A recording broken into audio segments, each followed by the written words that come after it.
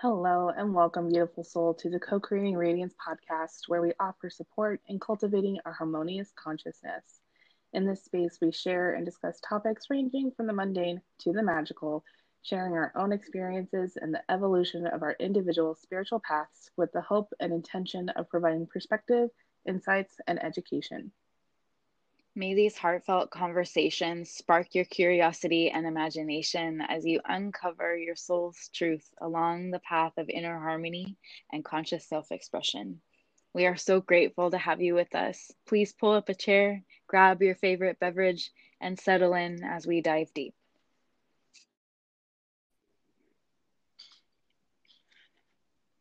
Welcome back, everyone. It is such a pleasure and honor to hold this space with you. My name is Thea. I am one of the co creatrixes of this space. And as always, I am pleased and excited to share this space with my dear friend, soul sister, and co creatrix, Gina.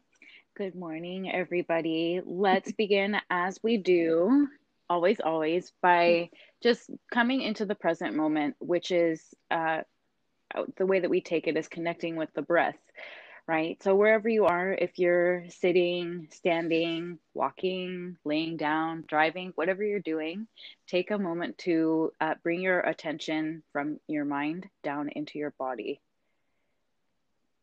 And with this awareness, we begin to inhale and fill up the lungs consciously, fill up the belly, diaphragm. Maybe hold the breath at the top of that inhale. And then exhale, let the breath out of your mouth.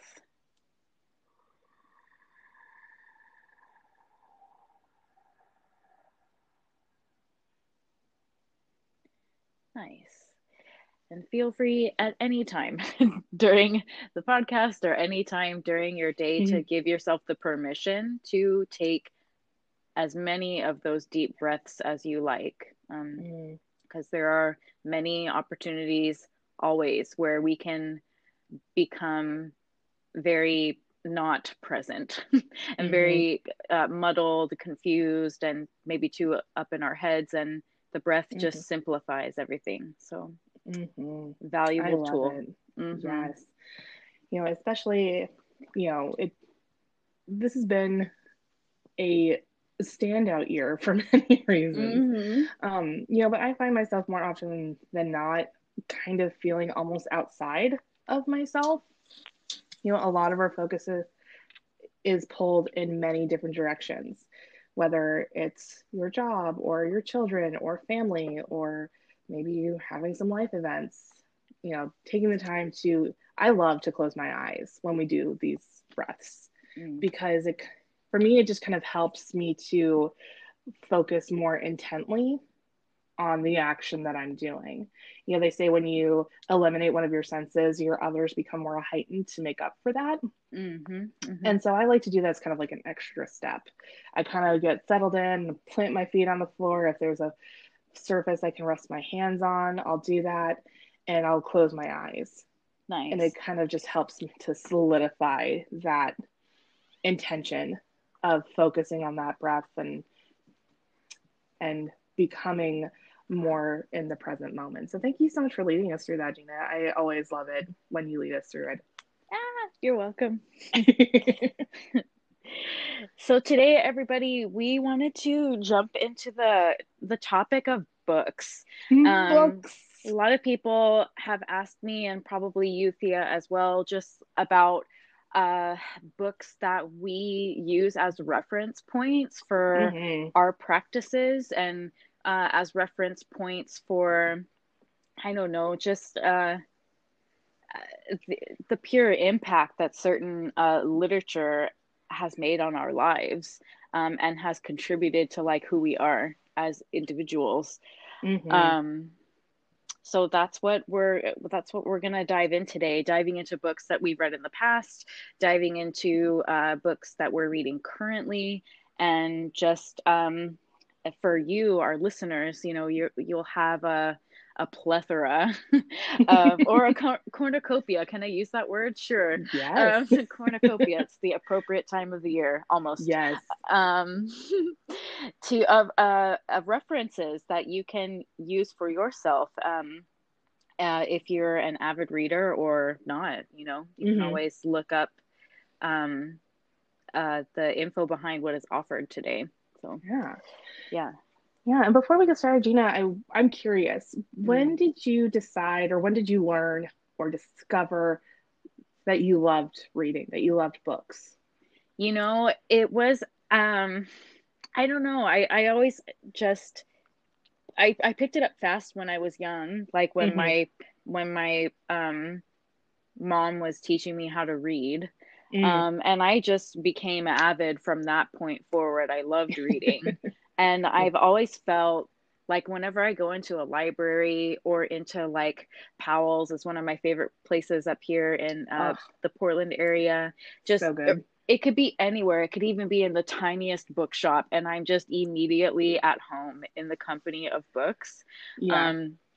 I even in people's houses too, if they've got like a solid like bookshelf of like the classics on it and just a bunch of poetry and whatever, maps, encyclopedias, whatever, I just feel at like the smells, the colors of the covers, like just everything, just being surrounded by knowledge and experience has always felt very comforting to me. So nice. I love that. What about you? Oh man, I feel like I've been a book hoarder probably since I was a child. I remember, oh my gosh, I don't know if this is still a thing. So if this is completely foreign to you, I'm going to try to describe it the best I can. And Gina, I know you grew up in California, so maybe they didn't have something like this, but I remember being in elementary school and then doing annual book fairs. Oh yeah, we had book fairs with like Scholastic. Oh my God, yes. So I had a ready supply of books like 24/7. I was a part of a book club as a kid. So like Berenstain Bears, Clifford the Big Red Dog. Oh gosh, I'm trying to think. Little Bear was a big one. Just, and of course, there were Disney classics, and my grandparents also had a plethora of books. I spent a lot of time with my grandparents growing up. And so I would actually ask to read to them, and bless their hearts, they let me do it every time I asked. Aww. Which was probably every time I saw them. Multiple times. So, yeah, and then, growing up, I grew up in Salem mostly, and I don't know if you've had the opportunity to visit the Salem Public Library, but it is the bomb.com. It is the bomb diggity. Cool. It is so cool. There are carvings and murals everywhere, or at least in the main entry, and I always thought it was like the most fucking magical place. They had like an explore room where they had like different themes, so you could try on different costumes, you could play with sand and kinetics, you could do puzzles. It was just really, really cool. Awesome. And I spent a good portion of my childhood and my adolescence there. And I can actually thank it for helping me to discover probably the first book I'm going to share when we jump into that. And I'll save that story, but I've always been to books, and books actually helped me land my husband. Oh, cool. Well, there you go, ladies and gentlemen. You heard it here first. We'd been talking a little bit and got on the conversation of books, and I told him about the Wheel of Time series by Robert Jordan. And he's like, wow, that's way nerdier than I read. And so he told me that's how he decided to give me his phone number and ask me out on a date. So don't knock the books, ladies and gents, that can help you find your spouse or your life partner or whatever. Yeah. That's awesome. Yeah. So obviously books have such a special place in my heart. And it's like you said, there's something so comforting and profound when you hold a book in your hand. I'm not much of an e-reader. I think for the folks that like it and benefit from it, I think that's wonderful. But for me, there's nothing that compares to having a book in your hands and being able to turn those pages. I And smell remember it and smell the book. Oh my smell God. smell the book. Smell the book. Smell it. I don't know if anyone remembers Borders, R.I.P. Borders, but that was like if any time I got allowance when I wasn't spending my money on I was spending it on like age 10, I would ask to go to Borders. Does anyone remember Wishbone? Yeah. Oh my God, that was like my jam. That was my dream to have a dog that could read and go on adventures with. And he had his own book series, and I remember collecting those for a little while. And yeah, it seems like every kind of stage of my life, there's been something about books that has just always helped me. I don't want to say stay grounded because a lot of times they actually help me escape, but Yeah. but I feel like there is a sense of there's just a special relationship that a girl has with her books. Mm. Mm-hmm. That if you've experienced it, then you know, and if you haven't experienced it, I think it's never too late. Yeah. That special book is out there just waiting for you to pick it up or download it, however that suits you. Truth. Yeah. Ugh. I could go on about my love for books forever, but that's not what we're here to talk about. We're here, we're here to talk about specific books. Yeah, definitely. Would you like to start us off? So, sure. I think and let's just take turns back and forth. Sounds good. Um I wanted to start first with a book called Siddhartha. Yeah, by Yes. Herman Hesse. Actually, I don't know if I'm saying his last name right. So, if anybody knows how to pronounce it correctly, you can correct me later. Siddhartha. So it's the story of the Buddha, um, and about just his venture toward enlightenment and what he came to call the middle way. Mm-hmm. Um, and so it's a story about his journey through being born into a very high caste Brahmin family. Um, so he was well off and when he was born, and but he knew that there was something missing, and that's why he went on a spiritual journey in the first place. Mm-hmm. Um, and yeah, so it just kind of chronicles his story of um, being of high birth and becoming an extreme ascetic, getting really into his practices as a monk, Mm-hmm. dwelling in the forest, and of meeting a beautiful woman named, I'm like giving away the whole story, sorry. But actually, if you know a little bit about Buddhism and Buddha's story, this will be evident to you anyhow. But yeah, just chronicling his story of moving from like one opposite to the other, one opposite to Mm-hmm. the other, until he finally gets so exhausted that he sits under, the Bodhi tree Mm-hmm. and reaches enlightenment and then begins to teach from that place.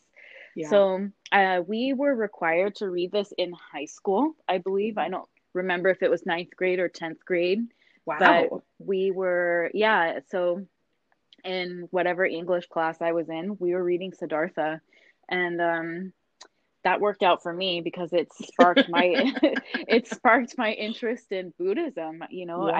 I didn't know about it until I was exposed to this book, really, and in many ways, starting to get into after reading this, starting to get into books by the Dalai Lama Mm-hmm. and just doing my own research on the subject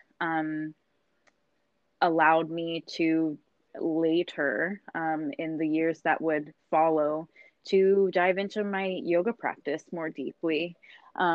So, in that way, I'm very grateful for this book. It's an incredible Mm-hmm. story, and I'm grateful as well for the direction that it pointed me in with respect to my spiritual practice and my love for Eastern philosophy and Yes. religion.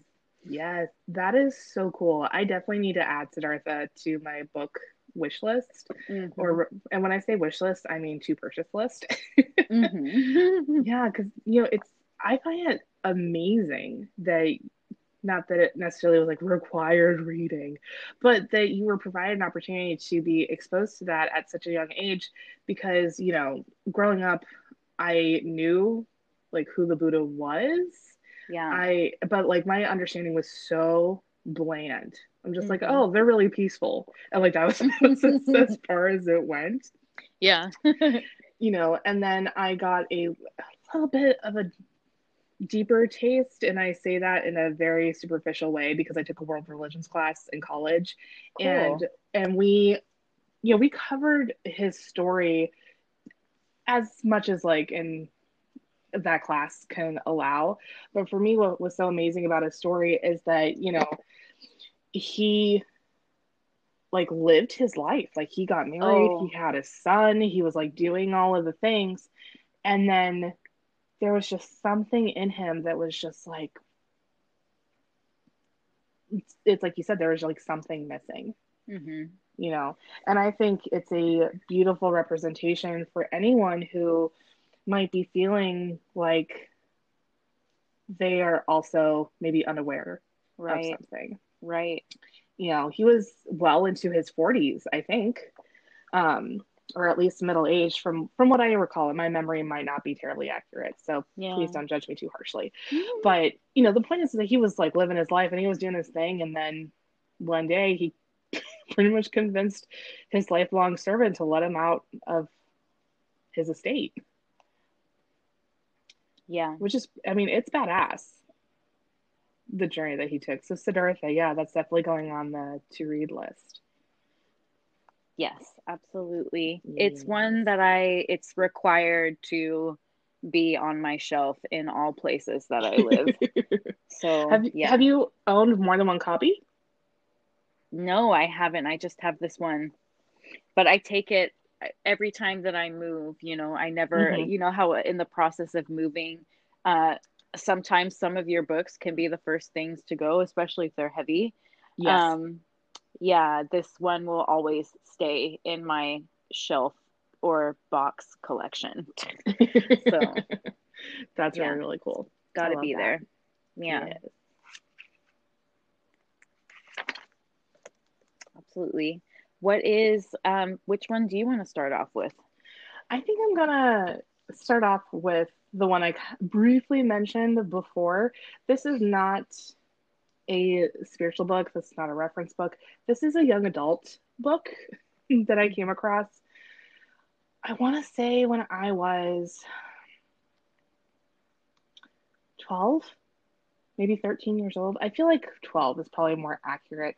Yeah. And I actually didn't come across this particular book first. The book I'm going to reference, it's the first in the series, but the one I found and initially checked out from the library was actually the third in the Mm, series. And I mm, picked it because the title is The Woman Who Rides Like a Man. mm, And I thought to myself, that's fucking badass. mm. And it's this picture of this red haired woman on this gorgeous golden mane, and uh, she has a black cat with purple eyes with her, and I'm just like, this is my shit. But at 12 years old, but I didn't realize it was the third in the series until I got home. Yeah. And I was devastated. I was like, Mom, we have to go back to the library. And she's like, what are you talking about? I'm like, I picked up the third in the series and not the first one. And she's like, well, sorry, babe, you're going to have to wait until like next week or however long we waited.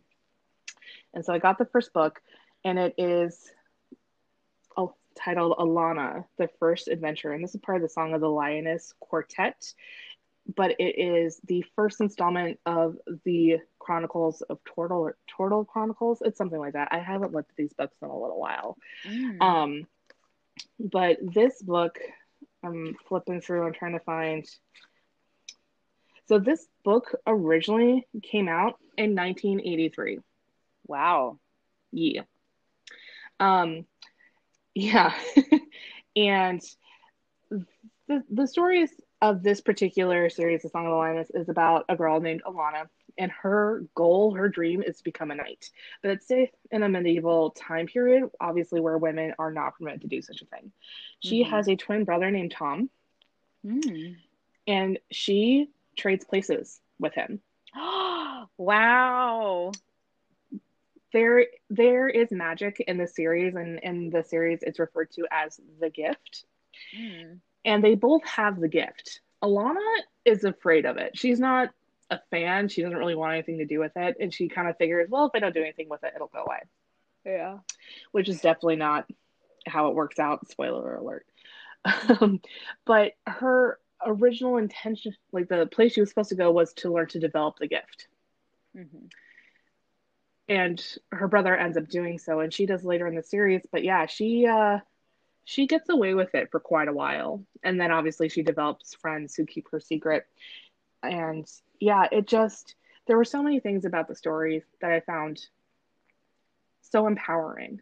There's this young woman who is intended to like basically have her life go in one direction, that she doesn't even want it to go. Right. So she takes a huge risk, like penalty of death, huge risk, to follow her dream, which is to become a knight and like really be honest and true to who she is. And eventually she becomes, I would say, more comfortable with her abilities. But it's the first series that like really made me believe in female empowerment. Not only that, but in magic, and how those two can actually be really beneficial towards each other. Yeah. And this series goes on for quite a while. There's 2 other quartets that fit into it, and then there's a set of 2 that come after that like follows Lana's daughter and whatnot. But you know, and each quartet kind of follows different folks, and these aren't the only books that the author's written. Her name is Tamara Pierce. Yeah, I highly encourage it, even as an adult. Like obviously the writing is very dated and it's very, very young adult. Yeah. But it's such a fun story. And there are characters that you grow to love, and there are characters that you grow to really not love. And I just found it incredibly dynamic. And so every time Tamara Pierce comes out with a new book, I still purchase it. Cool. I haven't read a couple of her recent ones just because of timing and whatnot. But even if I never read them, for me, it's still important to buy them because I don't know that I would be the reader that I am without her. Yeah. So if you have young nieces or nephews, or if you just like a good young adult story and you want to get taken back to 80s writing style, this is the series for you. Lovely.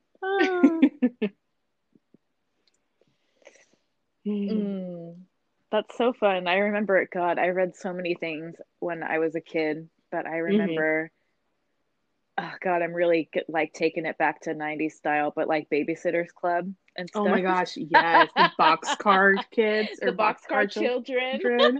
Yeah. And you mentioned the Scholastic book fairs, and did you ever, and this was in like our little library in elementary school, I think, but did you ever read Zoo Books? You remember those magazines that like they all had, I know we're really taking it back. They had like a different animal on the cover. Yes. Yeah. My younger brother was obsessed with those. Like those were his jam. And really? This kid had such a brain. I don't know if anyone remembers the Eyewitness book series or television show. But they covered so many different topics, and he was like super into animals. I literally thought he was going to become a zoologist. Yeah. Or something. Like I thought he was going to be like the American Steve Urkel. Not Steve Urkel, listen to me. Steve Irwin. Steve Irwin. Wrong part of the 90s. Wrong part of the 90s. Did I do that? Oh my God. Worst circle impression you'll probably ever hear. And you're welcome. Laura. But back to the books. Back to the books. Okay.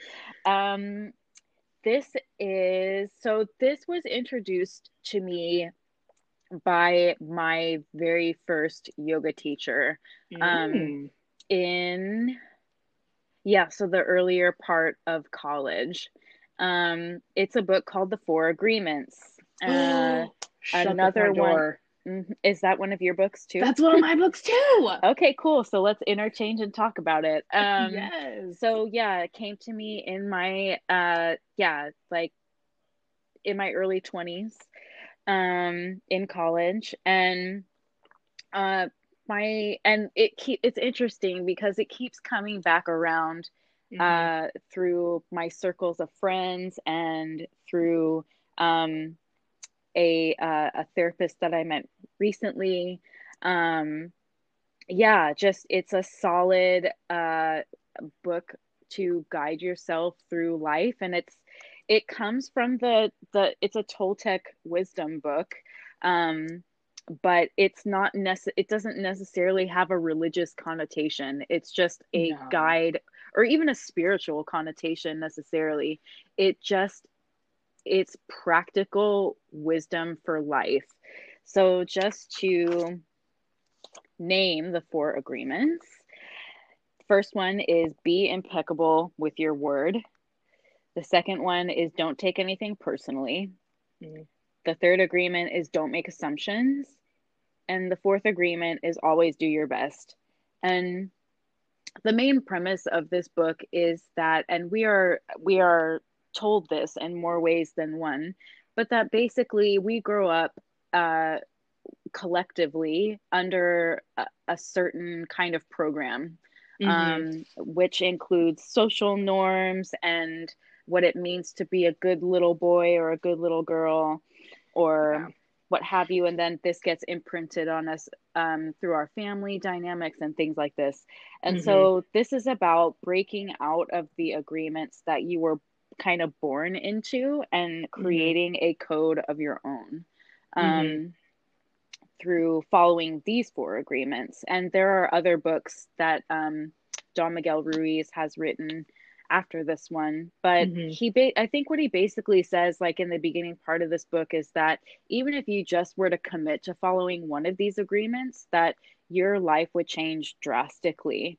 Like if Yes. you took just as simple as always do your best. If you really commit to believing that you're always doing your best, you will free yourself of like patterns of self criticism, Hmm. um, judgment, of blaming yourself, blaming others, like all those negative storylines that you go through that Yeah. cause you to be so hard on yourself about who you are and about what you do and how you do it and what you think and blah, blah, blah.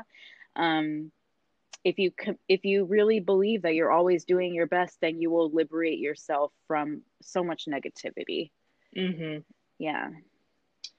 Yeah, I want to say I came across the four agreements, and when I say come across, I mean like actually took the time to read. Yeah. Probably in my mid 20s. I'd seen it for a while. It's I think there's a reason why it was displayed for so long in so many different places. And I that's why I don't have a copy at the moment because this is the book Mm. that I've given away the most. Yeah. Cool. Every time I encounter someone where I think there are times where you can feel when someone isn't quite maybe operating where they want to be. Mm-hmm. Mm-hmm. And it's not a judgment from me on them, but like when you encounter someone who doesn't think highly of themselves or doesn't trust themselves or is very self-deprecating Mm-hmm. and passes it off as kind of like a joke, Mm-hmm. you can kind of Mm-hmm. tell that maybe they might be struggling a little bit inside. Yeah. And this is like the book that I've gone to time and time and time again Yeah. because it's like when you read off just like what the four agreements are, it sounds really fucking simple Oh, yeah. because it is. Yeah. I think Yeah. we have a tendency to overcomplicate things No doubt. and apply a lot of contingencies on Mm. things. Mm. Like the one you said, always do your best. Well, my best wasn't as good as yesterday, so therefore it must not be my best. Right. It's Right. stuff like that we kind of get caught up on. Mm-hmm. And this, as simple as this stuff is, it can also feel really tricky because of those patterns and programming that maybe we've experienced growing up through our own family dynamics, through social interactions, and just our culture in general.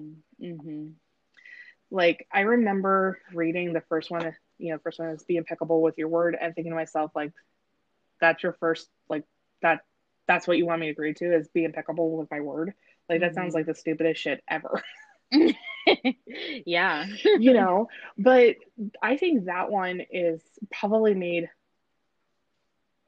the first initial impact on me, because after I read it, I started kind of like watching for when Yeah.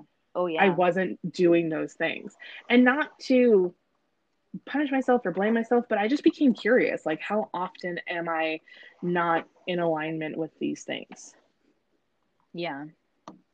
And don't get me wrong, sometimes it's hard, and sometimes you lose sight of your intentions because of the circumstances around you. But Mm-hmm. I think at the same time, as long as at the end of the day, or maybe the next day, you come back and you're just like, wow, yesterday was a really hard day, I'm going to try and do better today. Yeah. Because these are not agreements that you're making for other people or with other people. These are agreements that you're making for yourself, with yourself. Yeah. So I am a recovering yes girl. And when I say Yes, that, queen. and when I say that, I mean that, like, there's a part of me that loves taking care of people, and there's a part of me that loves making sure other people's needs are met. But that's a really dangerous, slippery slope, because you can't do that for everyone all of the time. The only person you can really ensure that you're doing that for is yourself. And for me, that kind of tied in with don't take anything personally. It's like, well, if I didn't do this, then this person's going to be mad, and da da da. Well, finding where you end and the other person begins can be really, really tricky. Mm-hmm.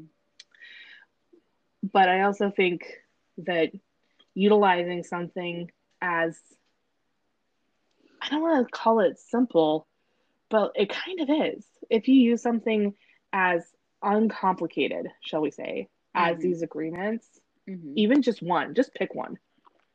Right. Pick what might sound like the easiest one. Always do your best. I noticed that things start to follow with it. Yeah. Yeah. Like, I used to make promises before I even thought about it. Like, I would just agree to stuff. Right. And then, like, I would kind of have like agreement remorse. Yeah. And that's a really quick way to deplete yourself. And so it's been a very long lesson that I've been learning probably over the last 6 or 7 years, and that being putting myself to the same standard that I put other people, like my standard for happiness, my standard for contentment, my standard for comfortability, whatever it is, putting Mm-hmm. myself at the same level that I put other people makes it a lot easier. Yeah. So, 4 agreements, big changes. That's right. And it's one that you can, I mean, you might be really into it for, I mean, this is what happened to me with this book where I was like, I read it through, um, and I tried to understand it the best that I could when I first read it. And then, yeah, it just kept coming back around and coming back around. And it was funny because whenever I would get into a conversation with somebody about it, I was like, oh, I can remember like 3 of the 4 agreements, but not the fourth one. Damn it. Like, and it's come around like that for me a lot. And luckily, I kept, the book in my collection so that I could reference it when I had those conversations. So it comes around as a consistent reminder for me, even though I don't read it. It's a short book, it's an easy book to read, Yeah. but I haven't read it all the way through in a really long time. Mm-hmm. Um, but at the same time, it's wonderful just to use it as a reference point and crack into it Mm-hmm. when I need to, and I think one of the most powerful reminders of it lately, when I met somebody new recently, and is that she mentioned this book in an interview that she had done, and she said, with respect to the agreement of be impeccable with your word, she said something along the lines of, and we've heard this before too, in some respect, is that words are spells, Yes. and that we create much of our reality and sometimes other people's reality with our words. And she was just saying basically that if we all knew the power of our word and the power that we have to create with it, that we would actually be speaking a lot less. Yeah. So I That's thought really true. I thought that that was really interesting because like we're social beings, social animals, and and yeah, when she said that, I was just like, "Whoa, golly, that's really something to sit with," Yeah. you know? Yeah. It Hmm. it it places a huge amount of responsibility and Mm, accountability on ourselves for the way we engage with each other. yeah, yeah. That's so interesting. Yeah, because that's not the first time that I've heard it, but and it always hits, I feel like it always hits me a little differently every time I hear it. And, I've, for, I, depending on what it is, more than often than not, I tend to be a verbal processor. Hmm. And so sometimes I just need to vent and let shit out, Yeah, yeah, no doubt, no doubt. but when I hear things like that, I'm just like, oh my gosh, maybe it takes me to the second agreement. Don't take anything personally. Right. I think sometimes even indirectly, we take things personally Oh, because yeah. even though we might be kind of getting like residue or splash from other people's conversations or actions, we might have some level of impact, and then whatever that impact is, we're taking that personally. Hmm. And so that really just kind of like clicked with me big time. Ooh, this is good shit, Yeah. y'all. Yeah, so highly from both of us, we highly recommend. Yeah, the four Highly agreements. recommend. Highly Yes. recommend. Even if you can't commit to reading the full thing for whatever reason, just knowing what they are Mm-hmm. is a perfect foundation to be with. And you can draw your own conclusions about what each of those means. Mm-hmm. Yeah. Yeah. And I haven't seen these in a little while, but there was actually they it was not called an oracle deck. I think it was called like a daily inspiration deck or something. Ah, yeah, Um, yeah, yeah. but um the author came out with these, and they were kind of like inspiration cards where you could draw Mm, one, and they were all based around the four agreements, but they were like positive affirmations or like like not verbal permissions, but like something to kind of say like it's okay to give yourself this, it's okay to give yourself space, or it's okay to take your time, or like whatever it right, might have been. right. So I think that's also another really fun way Yeah. to, and I had a set for a little while. I probably gave them away because I loved them so much. And I was just like, I probably came across them and I'm just like, you know what? I think you could really benefit from these, you know? Mm, And again, never from a judgmental way, but just a, no, from a place that like I had gotten so much benefit from them that I yeah, wanted to also share it. absolutely. Yeah. Yes. I'm looking at my stack here. Yeah.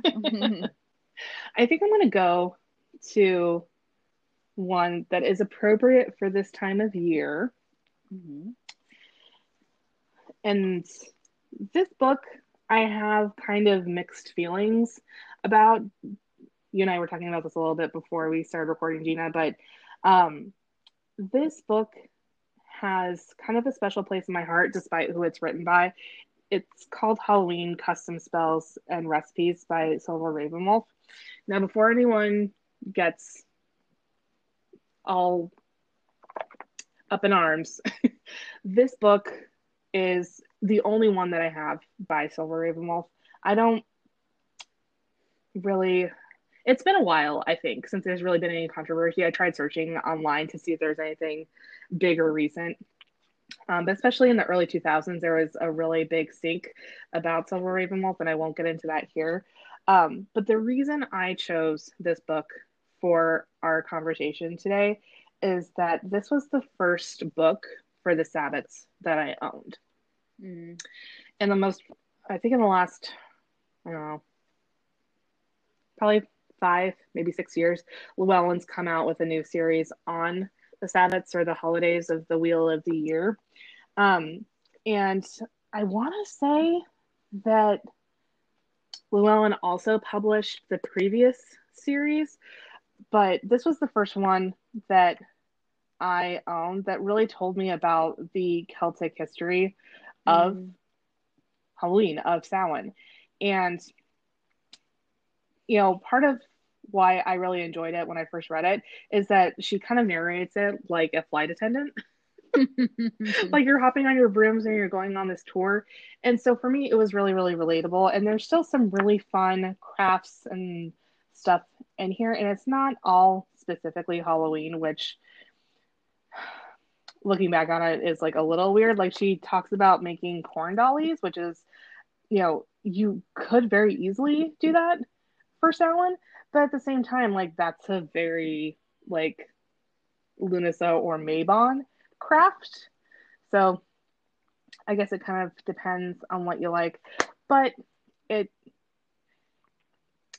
when I was first kind of diving into my path and learning about different things and kind of exposing myself, this is pretty much what I had available to me. And part of the reason I still keep it is because it's part of that earlier collection. Some of the books are really hard to find now. And it represents a part of my past that is really precious to me. I was such a green little witch, little spiritual practitioner, and it was a big deal to me that I was able to get my hands on this book. And like surprisingly enough, I only paid $7 for it, which you can take that as you will. I did get it from Powell, so I was supporting a local business. But yeah, it just as controversial as the author has been and may continue to be, I try to look past that and just focus on, the it felt like empowerment in my hands. Like the little candle spells and little pumpkin seed recipes, it provided me opportunities to dive into my practice deeper than I had been like allowed to before. Yeah. So there are definitely other books on Halloween. This particular book is through the lens of Wicca. And of course, if you practice a different tradition or if you're looking for more just a more pagan general book on Halloween, on Samhain, they're definitely out there, and I encourage you to look at all of them. But I mean, even the cover is just so cute. It's a giant jack-o'-lantern with a skeleton, a ghost, a scarecrow, a witch, and a vampire like dancing around it. Aww. And I think it's just very telling of the time that it was published, and now I'm kind of curious. I'm gonna double check. Okay, first edition, fourth printing. That doesn't help me. When were you okay? So yeah, this came out in 1999. So it's been a hot minute. But I think it's also kind of like a timestamp of like what information was available at that time, because this was kind of like the turning of like the new age wave, if you will, at least in America. Yeah. When these books were first starting to be published. And I don't have the more recent copy from Llewellyn. It's one of those things where like I kind of have one, so I've been kind of slow about getting the others. But yeah, that's one that I like to reference this time of year just for funsies. Ooh, Cool. Awesome. I think the last one that I'm going to touch on is, and you all can judge me however you want for this one, but it made a profound impact on my life and how I conducted myself in my life.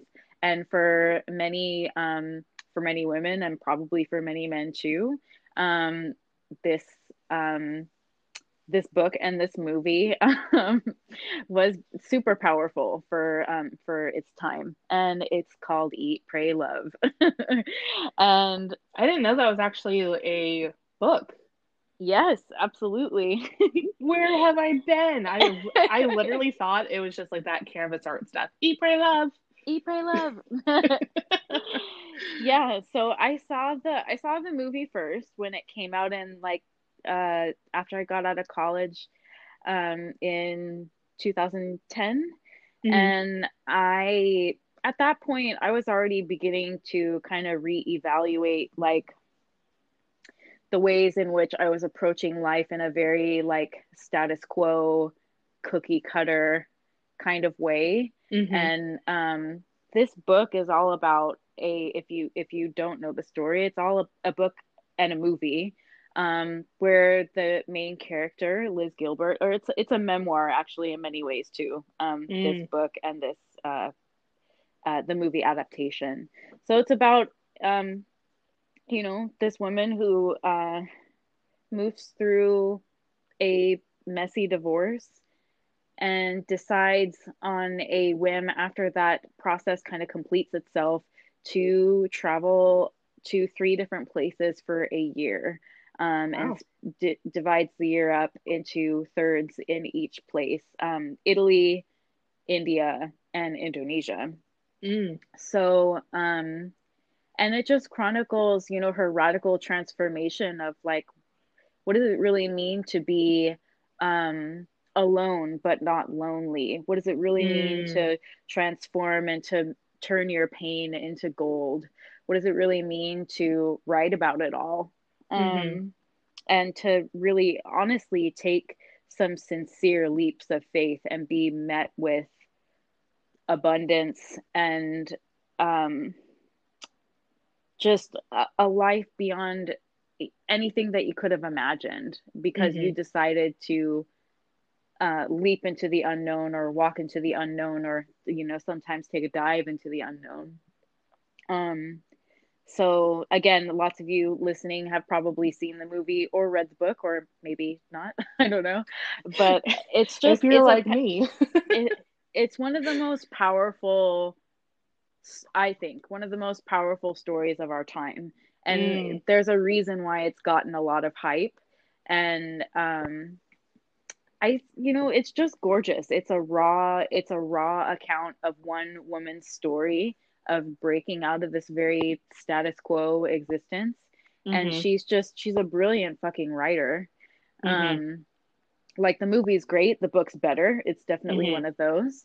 Um, but man, just like it's everything. It's a spiritual journey. It's a journey wrapped up in the experience of life through the senses, and about moving from one extreme to the other, Mm-hmm. and learning how to thrive in the space in the middle. Yeah. um and she really just, it's an amazing story. I don't know what else to say. So, and it impacted me profoundly because it gave me, this book inadvertently gave me the permission to be Mm-hmm. able to explore some of those same things. Uh, Yeah. Things that I had already been thinking about, but was too scared to like admit to myself, like that I could live in that way or think in that way or make or take action in that way. Yeah. It imbued me with a lot of courage and a lot of inspiration to be able to be like, yeah, fuck yeah, I'm gonna just pack up my shit and leave this country and Yeah. start a new life. Like, it inspired my own adventures. I'll definitely say that. That's Most awesome. definitely. Yeah. That's so So cool. yeah. Yeah. I'm gonna Yeah. have to check it out now. Yeah. I don't I'll be honest, I'm a little dumbfounded. I don't understand how this managed to escape me. Because like legit, I feel silly saying it, but like I'll totally own it that I had no idea that title, that phrase was based on a book that would later become a film. I really had no idea. I legit thought that it was just one of those things that someone clever came up with and was just like, this is gonna sell big, and it has. Because I still Yeah. see it. Yeah. Yeah. That's Yeah. super cool. So incredible. Yeah. Yeah.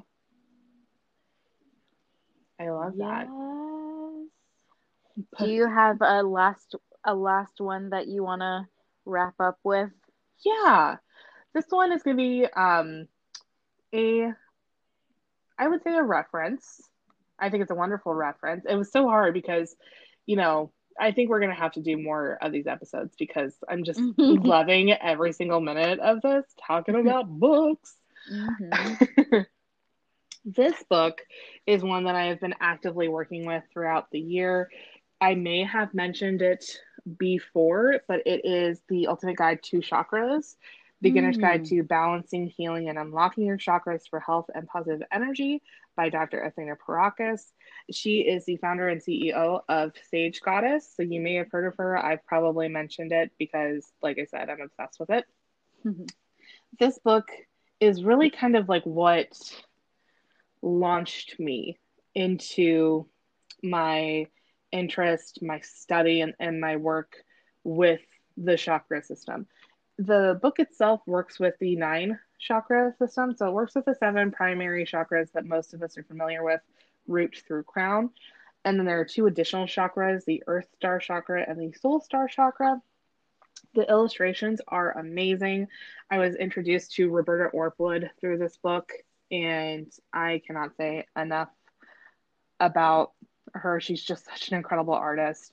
She did all of the watercolor for it, and this book is it actually comes in like two different versions. I have both because I thought they were different, but one's a little smaller. Hmm.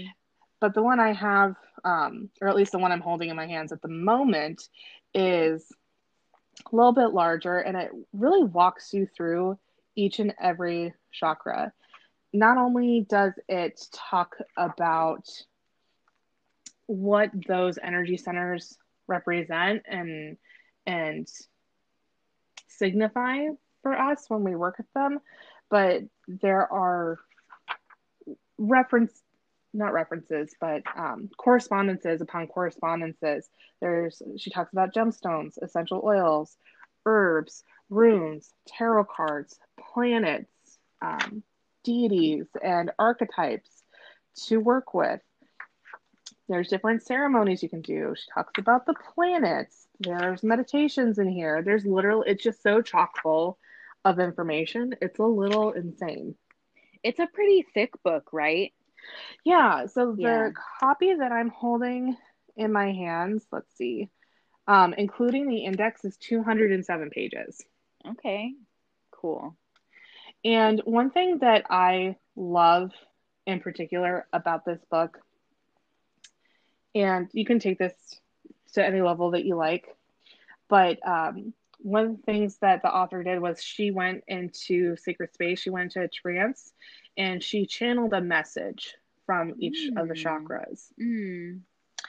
And if the Earth Star chakra could speak, if the sacral chakra could speak, and just very, very empowering, very calming and comforting, but also kind of challenging Mm. messages.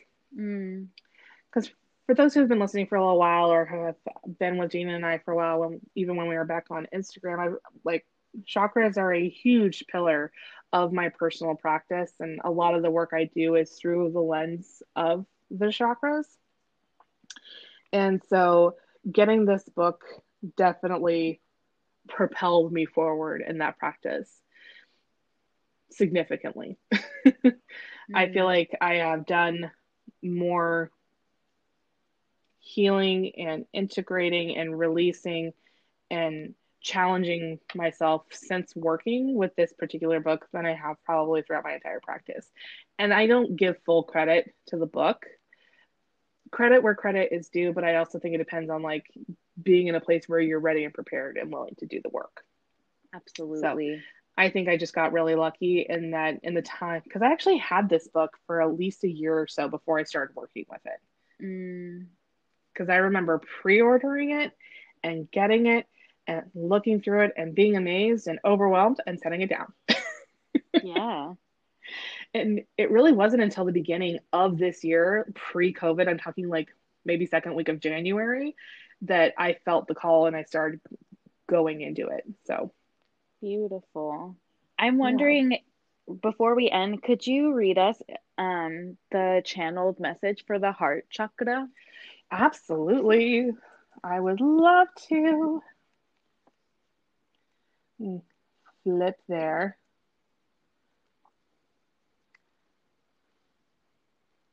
There you are, heart. All right. If the heart chakra could speak, I would speak to you of love. For here in my arms, you can find the unconditional tenderness you have sought for many lifetimes. I am here to teach you how to both give and receive love.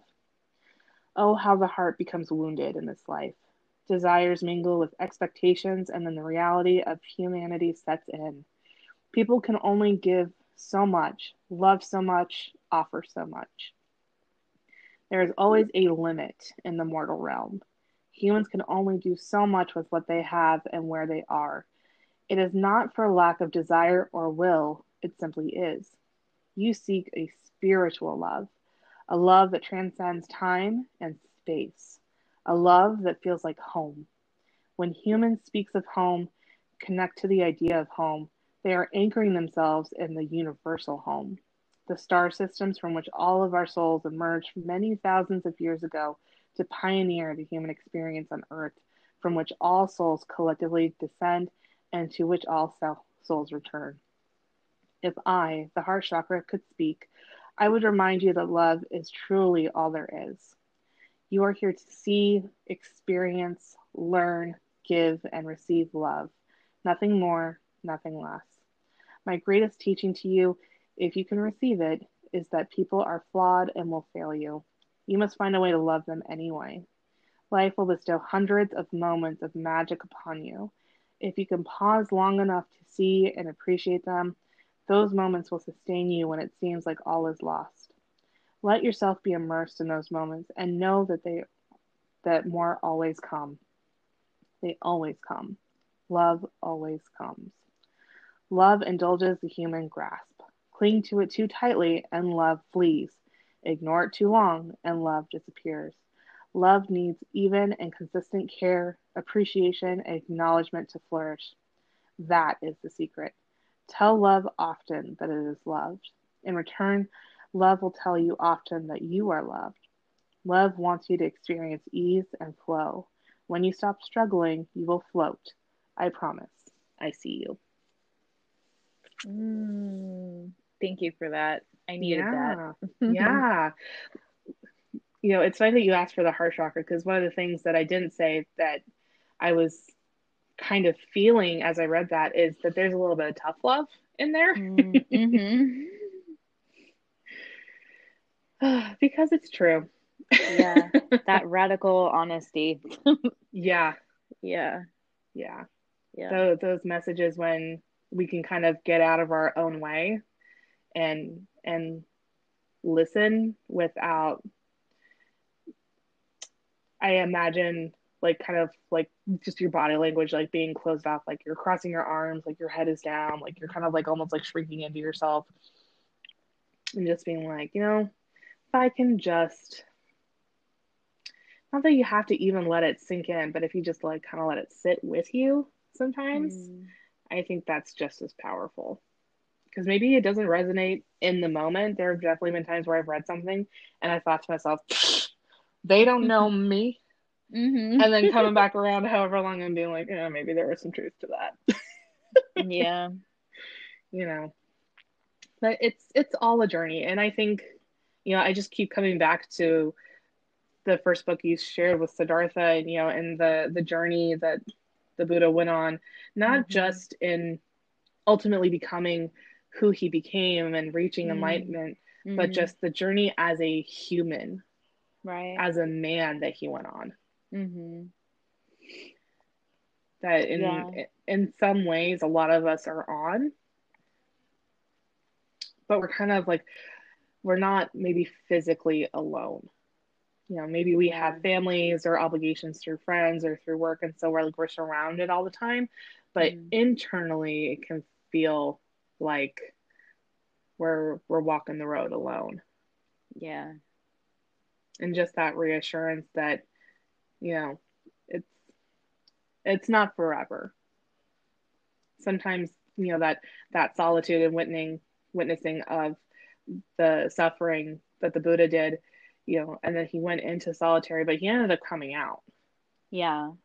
It's about, the, what do you call it, the crests and troughs of life and of interaction and things like that. And there are certain points where your practice, or however you're leading your life, there are points where you'll kind of like hermit out, and you need that time to collect yourself and to dial back into what is true for you. And then eventually, we have to learn to come back out and interact with the world again in a more skillful and in a more in tune kind of way. Once we replenish, our own reserves and get the teachings that we need to receive from being in that space with ourselves. Yeah. And I think a big lesson with that too is that, especially in today's world, and I know that, Gina, you and I have talked about this a little, I was going to say off camera, maybe behind the scenes a little, is that, sometimes the lessons that we learn or that we're provided with, they are for us and us alone.